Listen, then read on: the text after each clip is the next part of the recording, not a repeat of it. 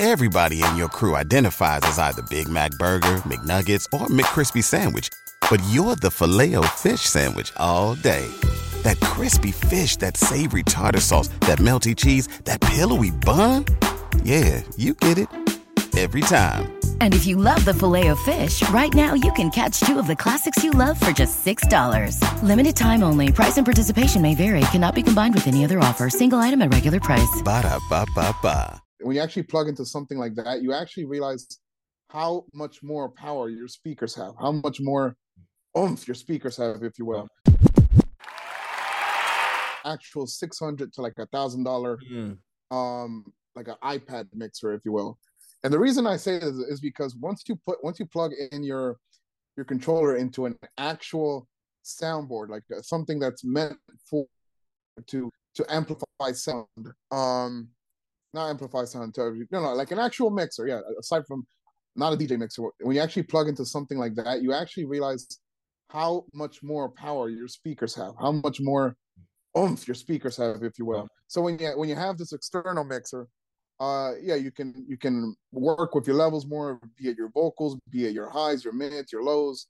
You can change frequencies in it, but also more importantly too, because you can carry an iPad around, and in that iPad it shows, your levels for your audio and all that, and also your notes, any notes you have for the event.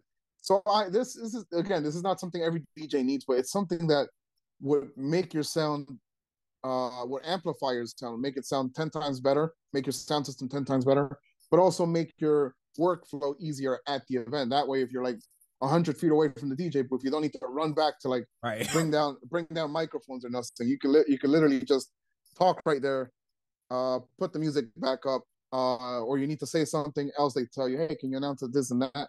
Unmute, just say it, mute it, and then music is still playing in the background because you have everything in control from your phone or your iPad, or whatever, your mobile device.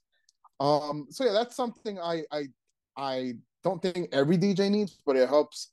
It helps mobile DJs if they're in that business.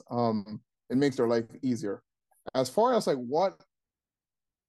I don't know. I don't know what every DJ needs, and what was the question again?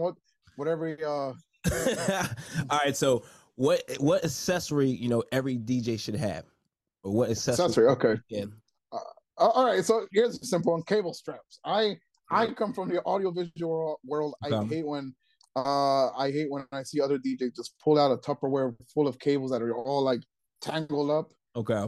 That would ruin your cables very quick, especially if you're keeping them in cold storage or an environment that's not friendly to cables. Yeah, buy some straps, man. Like, keep your cables organized.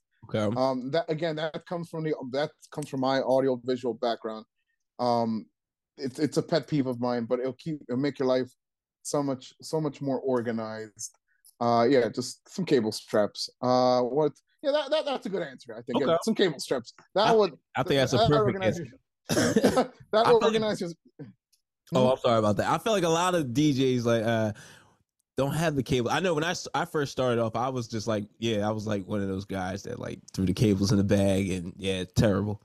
I was embarrassed too, pulling them out. Like, I would try to like pull them out underneath the table with the cloth over so no one sees me doing it. Like, that's how it's. Yeah, don't do it. That's fine. It's just you want to take care of your cable. Those cables are expensive. Right. You want to take care of them. Like, those are like what, 25 a pop, give or take. Right. And you're carrying at least, I don't know, most DJs carry at least minimum 4 to 6 XLR cables on the minimum, and that's like 25 to 45 a piece. So yeah, just roll them up nicely and take care of them. That's all. Yeah. No, that's true. Mm-hmm. So, how did you go about choosing the right speakers? Years of experimentation and seeing what everyone used. So when I started out, when I bought my first speaker, I bought a Gemini, and Gemini used to get a lot of hate for being the low quality speaker back in like the early 2000s and late 2010s or whatever. but that speaker lasted me for 15 years. As much hate as it got, as much hate as that brand got.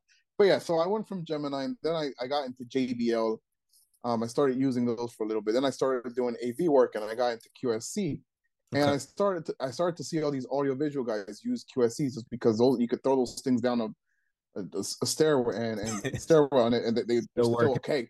So yeah, that's kind of the go-to for a lot of audiovisual companies, because it's still mid-tier sound. It's still mid-tier, but it could take a beating, but it's also not top tier.